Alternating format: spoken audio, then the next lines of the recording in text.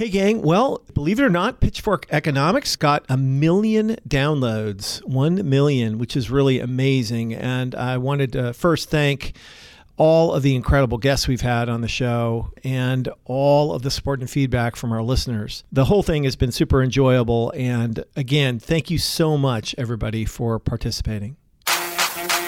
Trade is a big issue these days in terms of the trade war that President Trump has sparked with China. We won't back down until China stops cheating our workers and stealing our jobs, and that's what's going to happen. We went from a trade war that was focused on an issue that actually did matter to workers to an issue that workers in the U.S. really have no stake in. We have to acknowledge that anything we do will have pluses and minuses, and that we have to robustly account for the minuses. Right.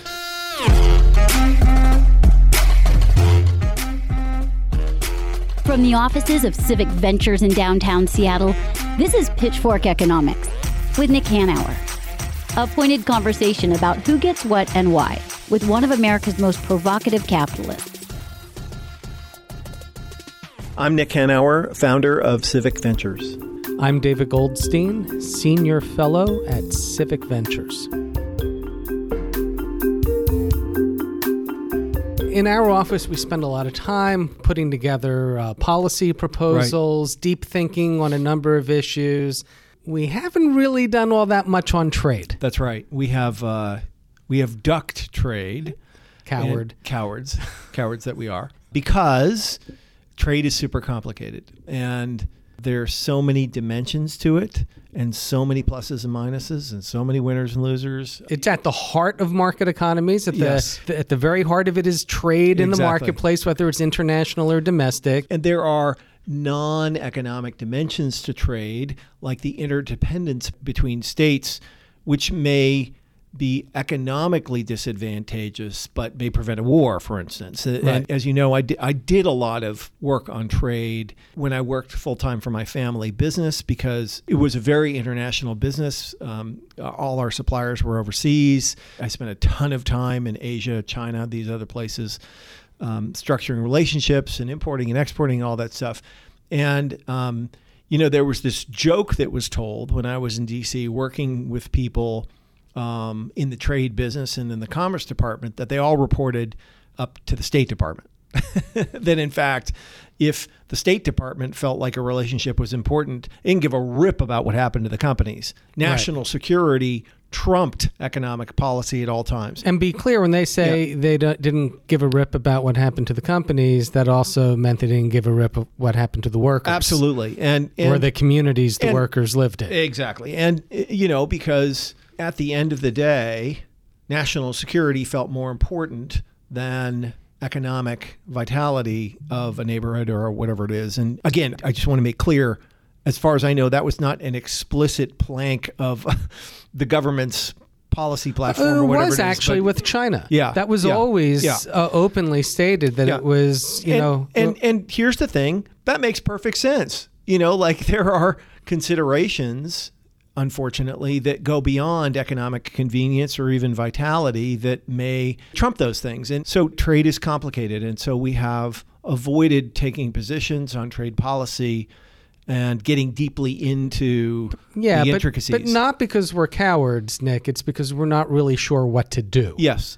And, I think our goal in this episode is to get people to understand a little bit more about both the theoretical and practical dynamics of trade, what the good parts of it are, how it benefits societies and economies, and also what the risks and the trade-offs are. And I think with trade, boy, when you start to unpack it, it's all about trade-offs. That on the one hand, you'll get something good, and on the other hand, there will be a harm to someone or something. And it is hard to sort it all out.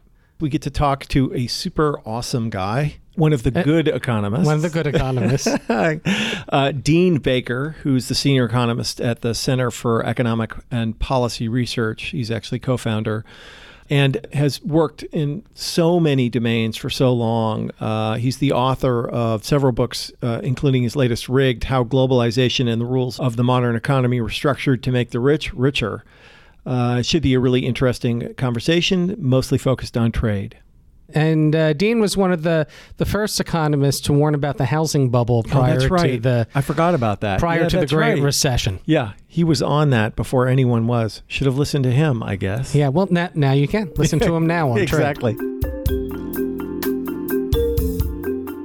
I'm Dean Baker, senior economist and co-founder of the Center for Economic and Policy Research, and I have a book, Rigged: How Globalization and the Rules of the Modern Economy Were Structured to Make the Rich Richer. You know, we wanted to talk to you a bit about trade. You've written on the topic. Obviously, trade is a big issue these days in terms of the trade war that President Trump has sparked with China.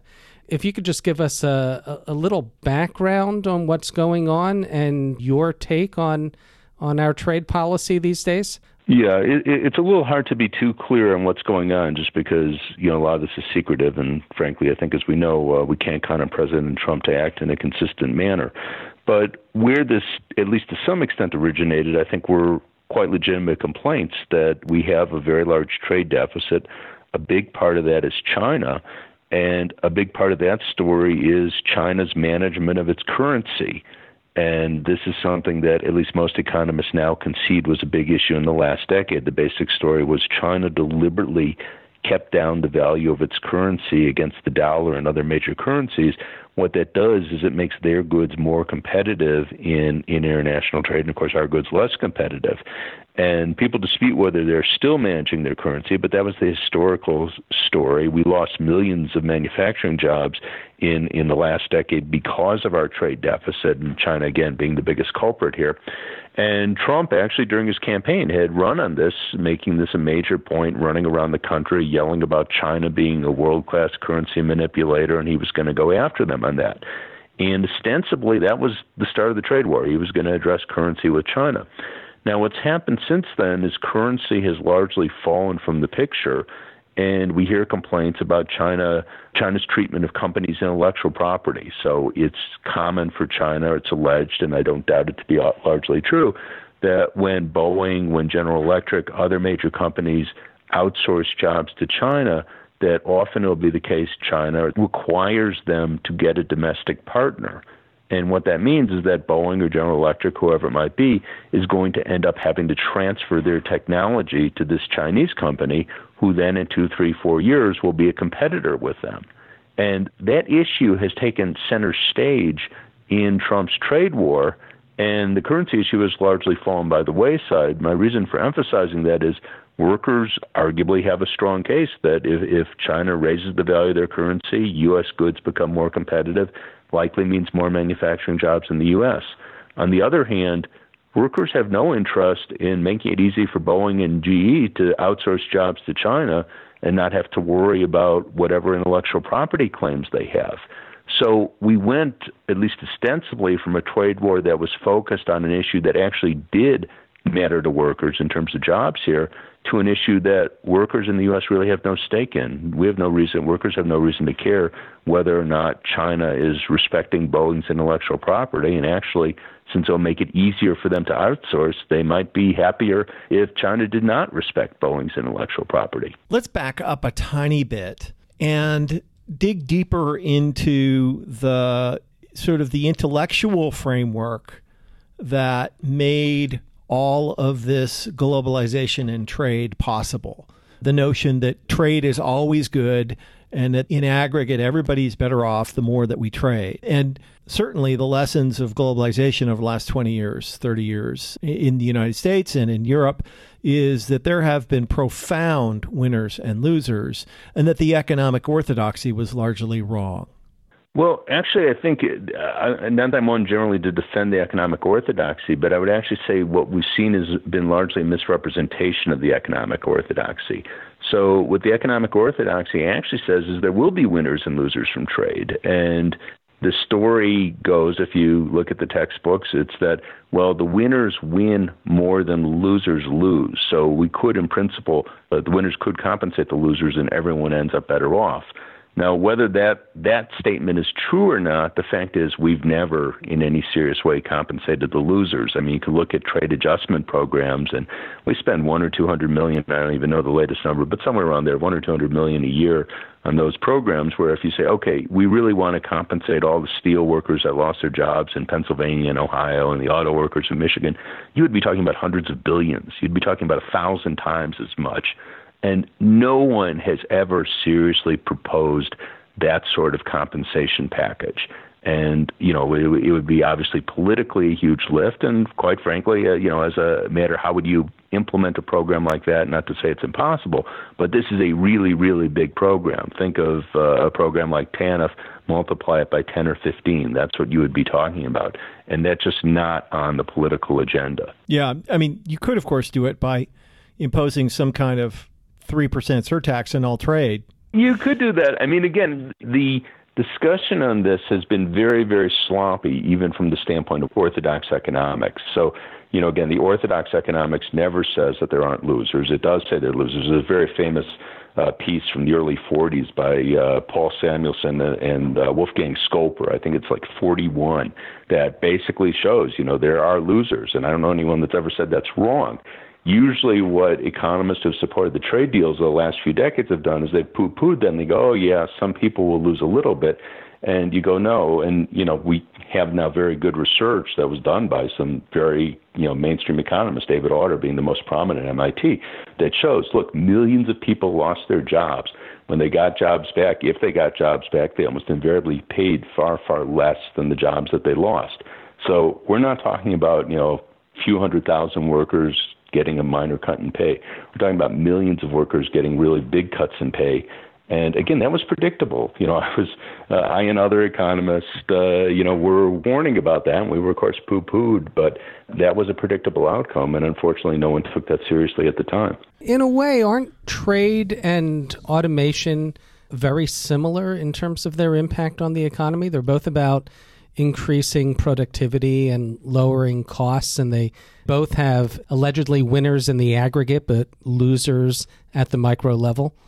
Well, there's similarities. I mean, what's interesting with automation, historically, now this has become less true in recent years, but historically, workers gain from automation. So historically, the classic story, this is often referred to as the Treaty of Detroit, that if General Motors' productivity went up 3% a year, then workers in the auto industry saw their pay go up 3% a year. So they very directly shared in the gains of productivity growth. That's become certainly less true over the last 4 decades. But if you have that sort of story where you basically have a built-in mechanism, obviously unions played a really big role here. So they said, okay, we're happy, you're going to have 2%, 3% productivity growth. That's wonderful. You're going to pay us 2% more or 3% more. And that way you can ensure that workers are sharing in the gains. But as unions have, obviously, union membership's fallen sharply, the unions are still there, in many cases much weaker, they're much less able to ensure that workers get their share of productivity growth. And there's a really interesting feedback loop, too, which is that the less upward pressure there is on wages, the less incentive corporations have for investing in productivity-saving technologies. Exactly. So that when workers are highly paid, then, of course, companies have an incentive. How can we figure out more efficient ways to operate the workplace? And when they can get workers very cheaply, then they don't have much interest in doing that. That's right. For my own part, I'm very conflicted over what our approach to China should be. In the interest of full disclosure, I spent a huge proportion of my younger years in the family business working in and around China.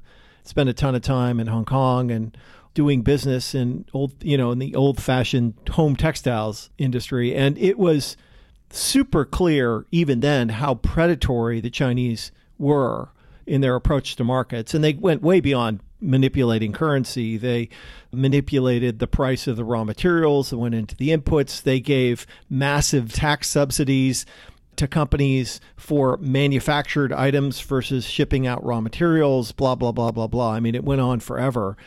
So I'm super sympathetic to taking a harder line with those folks on trade. But we are where we are and we can't go backwards to the old times. So it doesn't seem like the current approach probably is the optimal approach. What are your thoughts about how to make this all work better? Well, I raised the currency issue. I still think that's important. So I do think that would also be a very winnable goal in the sense that it's very concrete. So we set a target with China. We want you to raise your currency by, say, 20% over the next 3 or 4 years. It's very concrete, and they've done this in the past. So I've had people tell me, they'll never raise their currency. I go, well, they actually have done that a lot. So you better tell them that they'll never. So that seems very, very concrete. But we've gotten to this big issue over intellectual property. And I think this is an incredible morass from an overall economic perspective, and certainly from the standpoint of most people in the United States. We're trying to enshrine U.S.-type intellectual property rules, patents and copyrights, to be as concrete as possible, into the world economy and have these longer and stronger, and the idea being, we have to make sure our intellectual property is protected. And I just look at, the basic story here. China's economy, measured in purchasing power parity, which I think most economists will say that's how you want to measure it, it's already 25% larger than our economy. In a decade, it's likely to be twice the size. They commit the same amount, same share of their GDP to research and development as we do, maybe even a little bit more. I mean, they're increasing it rapidly. They're going to have many, many great innovations in artificial intelligence, computer technology, pharmaceuticals, all sorts of areas. They're going to have many great innovations. I would like to see our trade policy, rather than focusing on locking down our technology, focusing on trying to get access to their technology, and it'd be very concrete.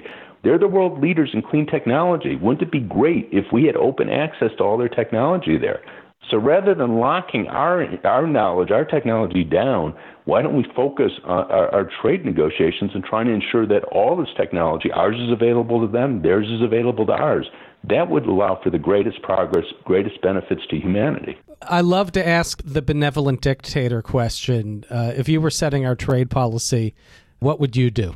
Well, certainly I'd put a priority on the intellectual property going some process of making it open. I think that would just have incredible impact. Just taking the case of prescription drugs, we're going to spend over $460 billion this year on prescription drugs. If you snapped your fingers and said everything's available as generics, probably be talking about spending $80 billion, a savings on the order of $380 billion. It's a huge amount of money, but more importantly, all these people are facing this situation. There's this drug. It costs $100,000, $150,000. We can't afford it. We can't get our insurance company to pay for it. That would disappear. These drugs would cost a few hundred, maybe $1,000. I mean, I understand for a low-income person, even that's a burden. But the point is, for the vast majority of people, that's affordable. And even for low-income people, we could find easy enough ways to cover that tab. So I would make that front and center.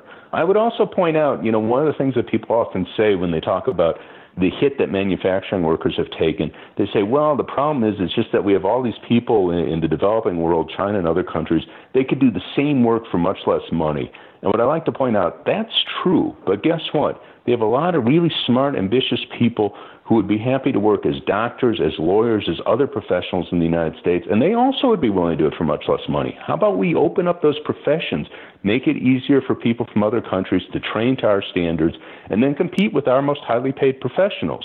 Few people like that idea, but if we want to be free traders, let's do that. I originally used to say that as a joke. I don't take that as a joke anymore. I think that would actually be very good policy. So we basically structured our trade policy to put downward pressure on the wages of less educated workers. And when I say less educated, I always use that advisedly, because that's about 65% of the workforce that doesn't have a college degree. Interesting. So what do you think about tariffs and this shit show that is unfolding today? You can use tariffs in a way that makes sense. So if you had very well-defined goals, you could say, look, and other presidents have done this. President Obama did it, and President Bush had done it. I believe Clinton did as well. I mean, it's not unusual for a president to have a particular complaint against a country, say, look, we don't like your practices in this sector. We want you to change them. They're very specific, and we're going to impose a 10% tariff or 20% tariff, whatever it might be, until you change that practice. And usually you end up negotiating. The tariffs are not imposed for long. Sometimes they're never even imposed at all, because they sit down and talk and they work it out and they get a deal on it. The problem with what Trump's doing, at least from my vantage point, is he's being incredibly haphazard. I joke about it, and I think it's apt that he's running it as a reality TV game show. And that's not a way to run the economy. So what specifically are his demands? What does he expect China to do? That seems to change day to day. And what that means is we get these tariffs that they're imposed, then he says he's putting them off, then he imposes them. That's a very, very bad way to run an economy because, be very concrete, if you're thinking of setting up a manufacturing operation in Iowa or Michigan, wherever it might be, you want to know that you're going to have markets. If they might retaliate against you, you don't know that. You want to know what your input prices are going to be. So you're getting some things from the U.S., you're getting some things from China. You don't know what those prices will be. As a result of that, you're getting a lot of companies putting off investment, and that's very, very clear in the data. And the obvious reason for it is this is not a good environment for firms to be able to plan long-term investment. In some ways, it's even worse for farmers. I mean, Washington State, big on agricultural exports, apples and cherries. Those trees have to be planted years in advance on the expectation that there is a growing market in China, and then suddenly China cuts off imports in retaliation. Yeah, China's been very clever about this in the sense that they've been selecting targets where they think it will impose maximum damage. I mean, obviously, those who are suffering it don't like the maximum damage, but they're saying, okay, you're going to hit us with these tariffs. What can we do that will hurt you? So they'll say, okay, we're going to cut back our imports of cherries from Washington State or from the United States in general. And they know, I mean, they're sitting there. They're figured out what will impose the maximum damage. And they've done a good job of that, given that that's their goal. Our final question we like to ask our guests, why do you do the work you do? That's a great question. I wanted to be an economist because I thought I could have a positive impact on the world. I saw a lot of bad things happening, and I felt that learning economics and having an impact on economic policy was a way to make those things better. And I don't think that was a mistake. I mean, you always look back, not that I'm at the end of my career, but I'm 61 now. Could I have done things differently? Could I have done things better? Sure. But I could point to a lot of areas. One area I've done a lot of work is Social Security, preserving Social Security. And I think I played a very, very big role in ensuring that Social Security was not cut back and privatized under President Clinton or President Bush. So it's really, to my view, about trying to make the world a better place. And again, maybe I could have done things differently, could have done them better, but I think I have had a positive impact. Well, Dee, thank you so much for spending time with us. It's been really, really great. And sure, thanks a lot for having me on. I enjoyed the discussion. Yeah. Okay. And good finally meeting you. I think we probably have thousands of people in common, but I don't think we've ever talked before. We'll talk soon. Great. Thank you. Okay. Bye. One of the things that Dean drove home was, in his words, how incredibly haphazard Trump's trade policy has been. What with first he imposes a tariff, then he says he's putting it off, then suddenly it's on again. Just last Friday, there was big news from Trump that they struck a trade deal with China and the stock market goes up. And then today we find out that, no, actually, it's not really a trade deal. They're just delaying some tariff hikes again. Haphazard is the kindest and gentlest word you could have chosen to describe Trump's approach to trade. Yeah, crazy, sociopathic, stupid, right? And of course, as Dean pointed out, this is just a terrible way to run an economy because as a businessman, you need to plan, and if you don't know what your tariffs are going to be, how could you have done that with your family business? That's right. And of course, again, the shame of it is that being mad at China for how mercenary their trade approach to us has been is completely valid. I'm completely with people who feel like we should hold China to a higher standard, push back against their currency manipulation and their straightforward attempt to steal all of our jobs and take them there. But there's so many intelligent ways that you could approach this problem that would generate more good than harm. Unfortunately, we definitely have the wrong man in charge. And of course, a lot of the impacts of Trump's trade war being felt here in Seattle, a very trade-dependent city and state. And so to learn a little more, we sent one of our producers over to talk with Seattle Port Commissioner Ryan Calkins. On the front lines of what's actually happening in trade.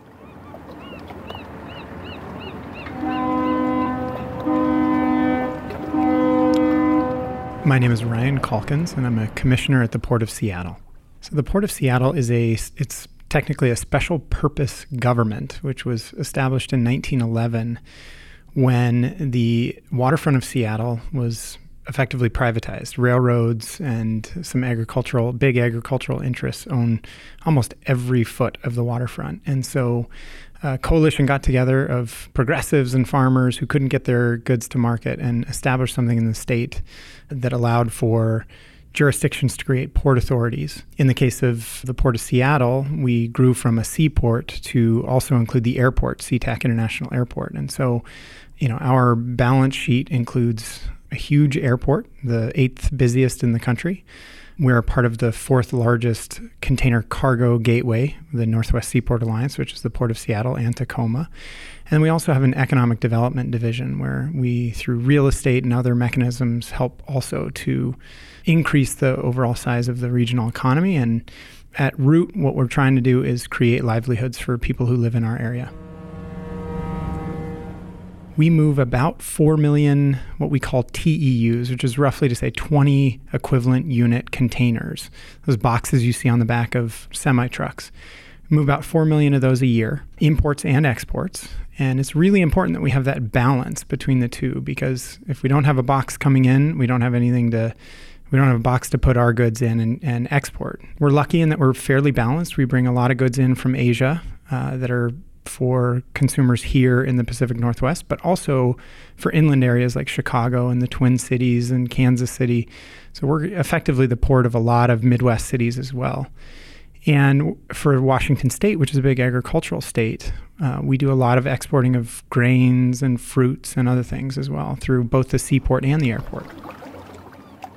So of the 3 areas we really focus on, maritime aviation and more broadly economic development, maritime itself accounts for 60,000 direct jobs around the Seattle waterfront. And these are, on average, high 5-figure incomes, oftentimes union-represented jobs. And that they range from longshore workers, who are the workers that pull the goods off the ships and put them onto trains to send into the Midwest, to naval architects who are designing the next generation of fleets, to, of course, the fishers who go up to Alaska each season and thankfully very sustainably harvest the fish stock. So there are a whole range of jobs associated with the waterfront. We estimate around 60,000. And then, of course, the airport represents 20,000 direct jobs. But for the most part, there are employees of the 350 businesses that are represented at SeaTac Airport. We really focus on, in our relationships with the businesses at the airport and along the waterfront, we focus on ensuring that they are quality jobs, that one job is enough for the people who come to the airport or the seaport to work. I'm a big booster of trade because I do believe that when we look at the history of trade around the world, it is arguably the single greatest mechanism for poverty alleviation that human history has ever known. And I think that's simply because when you connect larger networks of people who can trade, we can specialize better and we can be more efficient in how we produce goods and how we transfer them.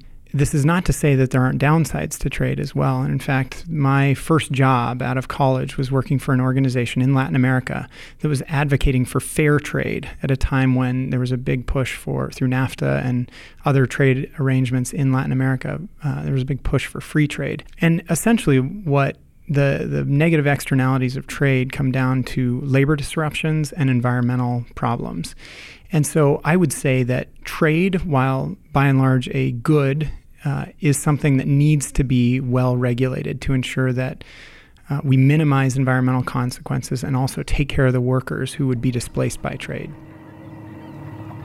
There are definitely winners and losers in trade. As new markets open, it means that firms that have not been very efficient in the production of goods or services will be outcompeted by firms in the new markets that can provide those goods and services more cheaply.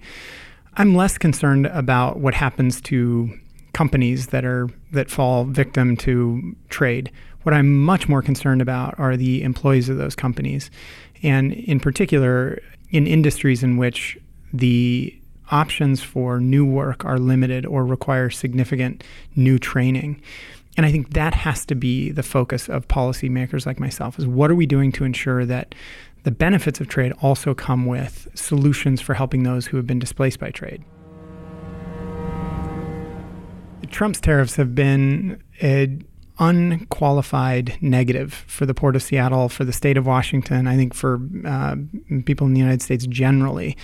The first off is you need to understand that tariffs are taxes. They're just a tax that's levied on the consumer of the goods that the tariffs are on. And the reason that's the case is because the producers aren't absorbing they don't pay the tariff, they're not absorbing the tariff.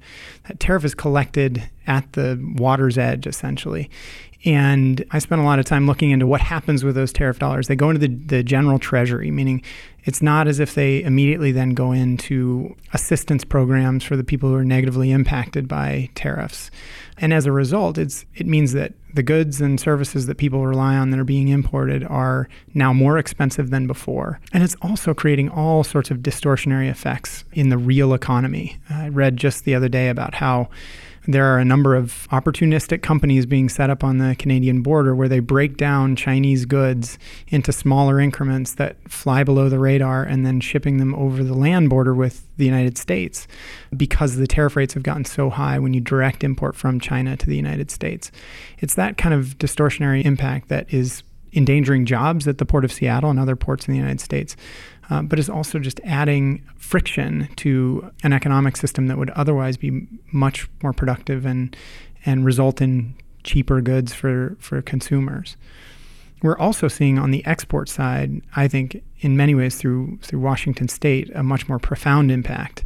We export a huge amount of soy and other grains through Port of Seattle terminals. And the tariffs, the counter tariffs that China levied on our products bound for China were such that the soybean export dropped by 60% in 2018.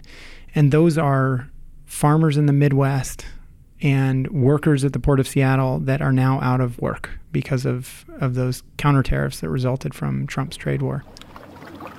So I like to introduce that concept of the elephant graph, where when you look at the history of trade and what it has meant for various sectors of the population, you can sort of imagine the back of an elephant in profile all the way up as you move to the right over its head, and then a big drop off down to where the trunk rises back up so that there's kind of a dip where the forehead of the elephant is. And that graph describes what has happened to various segments, from the poor on the left all the way over to the very rich, which represent the high end of that trunk on the right-hand side. And that dip where the head meets the trunk represents the developed world's lower and middle classes. These were people who, relative to the global economy, have been doing well for quite a while. But as a result of the broad opening of global trade, that particular group was really impacted negatively, while virtually everyone else saw their incomes rise significantly. And that's a very important segment of our economy here in the developed world. It's our lower and middle classes. It was my family and lots of people who I grew up with. We certainly experienced that. And they are the folks who are displaced by the global economy. And if we don't think about how to ensure that those people also benefit from growing GDP per capita all around the world, they will be an incredibly disruptive group within the overall economy. When Nick talks about the pitchforks are coming, they will be the standard, but they will be the one carrying the pitchfork. They know what it's like to have a middle-class lifestyle where you don't have to worry about the paycheck, where you don't have to worry about where your health care will come from. And that's being taken away from them. And that's deeply problematic. And if we don't address that, then I think we really will see revolution.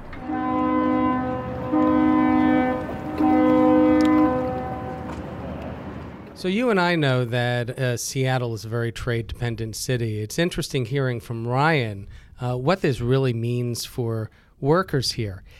80,000 people are employed directly just in the maritime industry at the Port of Seattle. And those are mostly, as he said, high five-figure jobs. These are decent, dignified, middle-class wages for people who don't necessarily have a college degree. And then you get to the airport where there's another 20,000 direct hires, and this is just direct hires. Mm-hmm. And those are predominantly people of color, women of color. Those are low-wage work. but they're making a lot higher wages today than they did 5-6 years ago because of what, Nick? Yeah, the $15 minimum wage where we started in SeaTac. That's right. We like to talk about Seattle being first, but actually SeaTac was the test case. And the one thing we haven't mentioned is like the textbook phrase, comparative advantage. Yeah, comparative advantage, yeah. Right. So if you're learning Econ 101, you go all the way back to the 18th century and David Ricardo and his concept of in classical economics, comparative advantage, which is that nations should focus on the industries that they have this relative advantage in, not an absolute advantage. His example was Portugal and England, that Portugal had an absolute advantage in making both wine and cloth, but England had a relative advantage internally of making cloth over wine. So if the Portuguese focused on creating wine and the British focused on making cloth, and then they traded, they would both be better off. Yes. Better off as nations. Yes. Right, because comparative advantage, as it's taught in school, where we hear that everybody wins from trade, they're talking about trade between nations. But as we've learned throughout this podcast, that totally ignores the individual winners and losers within nations. Within Correct. Each nation. Correct. And the prosperity of a society really is linked not so much to how and what you trade, but what you have the capacity to make. Right. And right. You can't trade if you don't have something to trade. Exactly. And what's important about that thought is that your capacity to make things is inextricably intertwined with your capacity to make adjacent things. Right. That you can't make rope unless you can make string. And you can't make string unless you have access to fiber, and so on and so forth. And when you actually look at real modern market economies, the measure of a healthy economy and the best predictor of economic growth by any measure is the complexity and diversity of the economy. And if you specialize only on the things that you are best at, as comparative advantage tells you should, and by the way, as economists have told developing countries to do, then you end up with an economy that's relatively simple and not complex and diverse. And that diversity is important for a number of reasons. One, just like in the biological world, economic diversity makes you more robust. So if things change, if one industry goes a little down, well, you still have other industries to back you up. And the other is that notion you talked about of adjacent product space, that you don't create whole new industries overnight. Yes. You tend to move into adjacent opportunities. That's so if you grow peanuts, maybe you're going to now go a little higher value and your country will export peanut butter. You'll process it there. If you're doing peanut butter, well, now you're going to process it a little further and you're going to specialize in higher value peanut oil. And if you're doing peanut oil, you can do other oils, and maybe you'll get into refining petroleum and start exporting that. And bit by bit, piece by piece, you start to expand your technologies, the available knowledge and know-how, the breadth of your industries, and invent whole new product categories. And that's where prosperity really comes from in the long term. And so some countries, governments, have worked assiduously to increase the diversity of their economies and to defend relatively weaker parts that may not, on a standalone basis, make any sense. Well, the U.S. did that that was part of Hamilton's vision for the U.S. We were essentially Britain's China. By the end of the 19th century, we were exporting all of our products into But today, the Germany British does a market. great job of defending industries, not because they stand on their own necessarily, but because other industries depend on them. Right. And the textiles industry may not make any sense to weave cotton anymore, but it may make a huge amount of sense to weave graphite or Kevlar or a whole bunch of other things that you can't do if you've lost the ability to weave. If Trump were to cut off our ability to trade with China, the truth is that the United States, for instance, could not probably make iPhones here anymore because we have essentially eviscerated all of the industries that made doing that possible and let them go to China. And was it efficient in the near term? Maybe, but it may be very harmful in the long term. And so, an economy that is diverse and complex will always, in the long term, outcompete an economy which is sort of very narrowly focused. Because all of the value, or most of the value, is in the complexity. Yes. There's a lot more value in exporting steel than in iron ore. There's a lot more value in exporting specialty metal products than there is in raw steel. So the question is, how do we balance those short-term efficiencies that you get from unbridled free trade with the long-term necessity to maintain a diverse and complex economy? I have no idea. No. Yeah, that's the problem. It's complicated. That's something that you and I have in common. Yeah. It's complicated. We have to acknowledge that anything we do will have pluses and minuses, and that we have to robustly account for the minuses. Right. Compensate. Yes. The winners need to compensate the losers, because the losers are not losers because of something they did wrong, but because it's, accidents of history, bad timing, bad luck, etc. Yeah, right. It's not your fault if your employer decides to export manufacturing to Mexico or China or wherever. Yeah, for sure. And in the next episode of Pitchfork Economics, we're going to be talking to the author Naomi Klein about her new book, On Fire, The Burning Case for a Green New Deal. Pitchfork Economics is produced by Civic Ventures. The magic happens in Seattle in partnership with the Young Turks Network. If you like the show, make sure to subscribe, rate, and review us wherever you get your podcasts. Find us on Twitter and Facebook at Civic Action and Nick Hanauer. Follow our writing on Medium at Civic Skunkworks, and peek behind the podcast scenes on Instagram at Pitchfork Economics. As always, from our team at Civic Ventures, thanks for listening. See you next week.